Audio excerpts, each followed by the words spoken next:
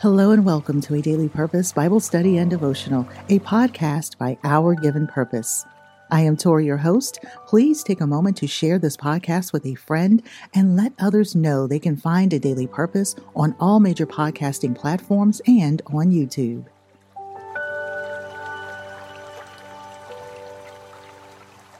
If you have your Bibles, let us open today's session with a portion of the assigned reading. Turn with me to the book of Judges, chapter 8. Judges, chapter 8, verses 28 through 35. So Midian was subdued and humbled before the sons of Israel, and they no longer lifted up their heads in pride, and the land was at rest for 40 years in the days of Gideon. Gideon, the son of Joash, went and lived in his own house. Now Gideon had 70 sons born to him because he had many wives. And his concubine, who was in Shechem, also bore him a son, whom he named Abimelech. Gideon, the son of Joash, died at a good advanced age, and was buried in the tomb of Joash his father in Ophrah of the Abiezrites. Then it came about, as soon as Gideon was dead, that the Israelites again played the prostitute with the Baals and made Baal-berith their god.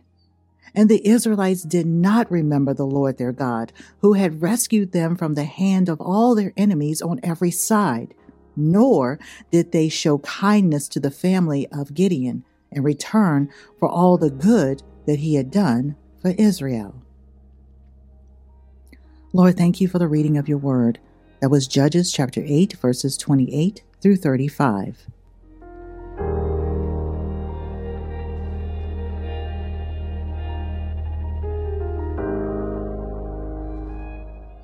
For our Bible study section, before reading today's devotional from contributing writer Magan Martin, let's summarize Judges chapters 8 and 9.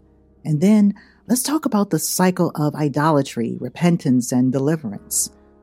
Judges 8 and 9 tells the story of Gideon's sons, particularly Abimelech, who rises in power in Shechem after convincing the people to make him king. He kills all his brothers except for one, Jotham, who curses him and the people who supported him. Abimelech reigns as king for 3 years until he is killed by a woman who drops a millstone on his head. Jotham's curse comes true as the people of Shechem are soon overtaken by their enemies. So in the passage that I just read, Judges chapter 8, verses 28 through 35, we see the aftermath of Gideon's victory over the Midianites. Now, instead of giving thanks and glory to God for his deliverance, the Israelites fell into idolatry and sin, worshiping the gold ephod that Gideon had made. This passage teaches us important lessons about the dangers of idolatry and sin in our lives. So first, we must recognize that idolatry can take many forms. The Israelites did not abandon their faith in God altogether, but they added to it, worshiping the ephod as well. In the same way, we may not completely turn away from God, but we can easily fall into the trap of idolizing things like money, success, relationships, or even our own opinions and beliefs. When we elevate anything above God in our hearts, we are guilty of idolatry. Second, we must understand that sin always has consequences. The Israelites' idolatry did not go unnoticed by God, and it led to strife and conflict among themselves. In similar ways, our sins have consequences in our lives and can harm our relationships with God and others. It is important to recognize the seriousness of sin and seek repentance and forgiveness when we fall short.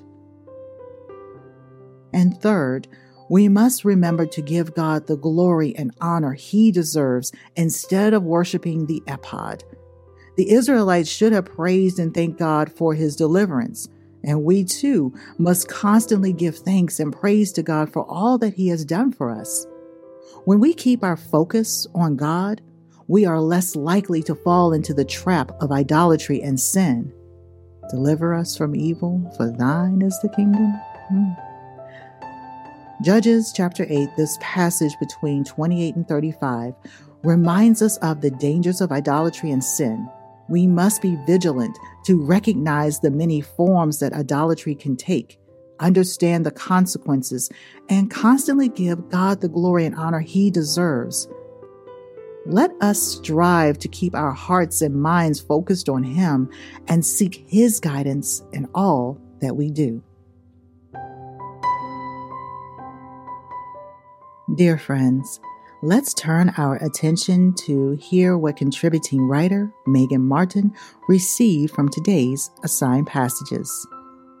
Guiding Scripture, Judges chapter 8, verse 27. Gideon made the gold into an ephod, which he placed in Ophrah, his town. All Israel prostituted themselves by worshiping it there, and it became a snare to Gideon and his family. When the Battle is Over, by contributing writer Magan Martin. Sometimes in life, we are knowingly fighting spiritual battles. These battles come in so many different forms, don't they? Sometimes it's in addictions, abuse, anger, relationships, hardships. Truly, the list can go on and on. I won't spend too much time talking about these battles because that's not the focus for us today. But the truth is, as Christ followers, we know how to combat those battles, don't we? I'm not saying they're easy fights, but we learn to pull out Ephesians 6:11 through 17, the whole armor of God.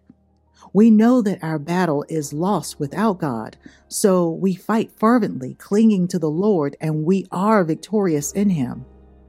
We're like Gideon in those moments. Gideon, though he wasn't perfect, excelled in the moments of spiritual battle.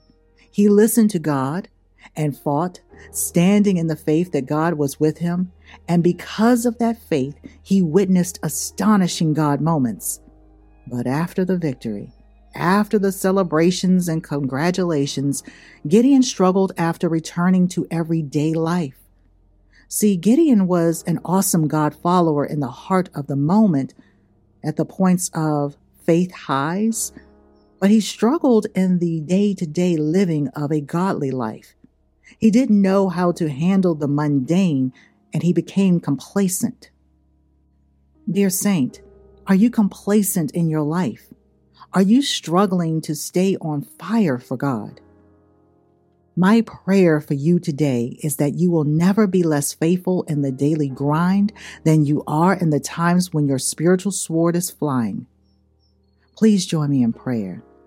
Father God in heaven, may we always love and live for you with zeal. I pray that I will use all the armor you've given me to stand victorious in you, and I pray that I will keep that same tenacity when my life is calm. Lord, may I live for you just the same in my everyday life as I do during the battles. In the mighty name of Jesus, I pray. Amen. When the Battle is Over, by contributing writer Magan Martin. One of the greatest joys of studying the Bible is the opportunity to share our insights with others. As we journey through the Bible in a year, you can join us on YouTube or your favorite podcasting app for an uplifting message, motivation, Bible reading, and create discipline. These devotionals offer the perfect chance to initiate a conversation about God's Word. For more ministry resources, please visit OurGivenPurpose.com. We are deeply grateful to all those who support our ministry and podcast. Your donations allow us to provide this valuable content. We would be honored to have you as part of the Our Given Purpose family. If you feel led to contribute financially and become part of the Our Given Purpose ministry through a one-time or monthly contribution, you will help us spread God's message and connect with people all over the world. Remember, you have seeds to sprinkle, and don't lose sight of the ones falling on you. Where will they grow? By the road and shallow soil in the thickets? Or will they find a home in good soil to flourish and produce a good work? What God has begun in you, He will complete. Have faith and be bold. Thank you for listening to today's devotional by contributing writer Magan Martin. Please visit OurGivenPurpose.com to get on our phenomenal mailing list, connect with our contributing writers, partner with Our Given Purpose, and of course, to share. Share this podcast with a friend right now.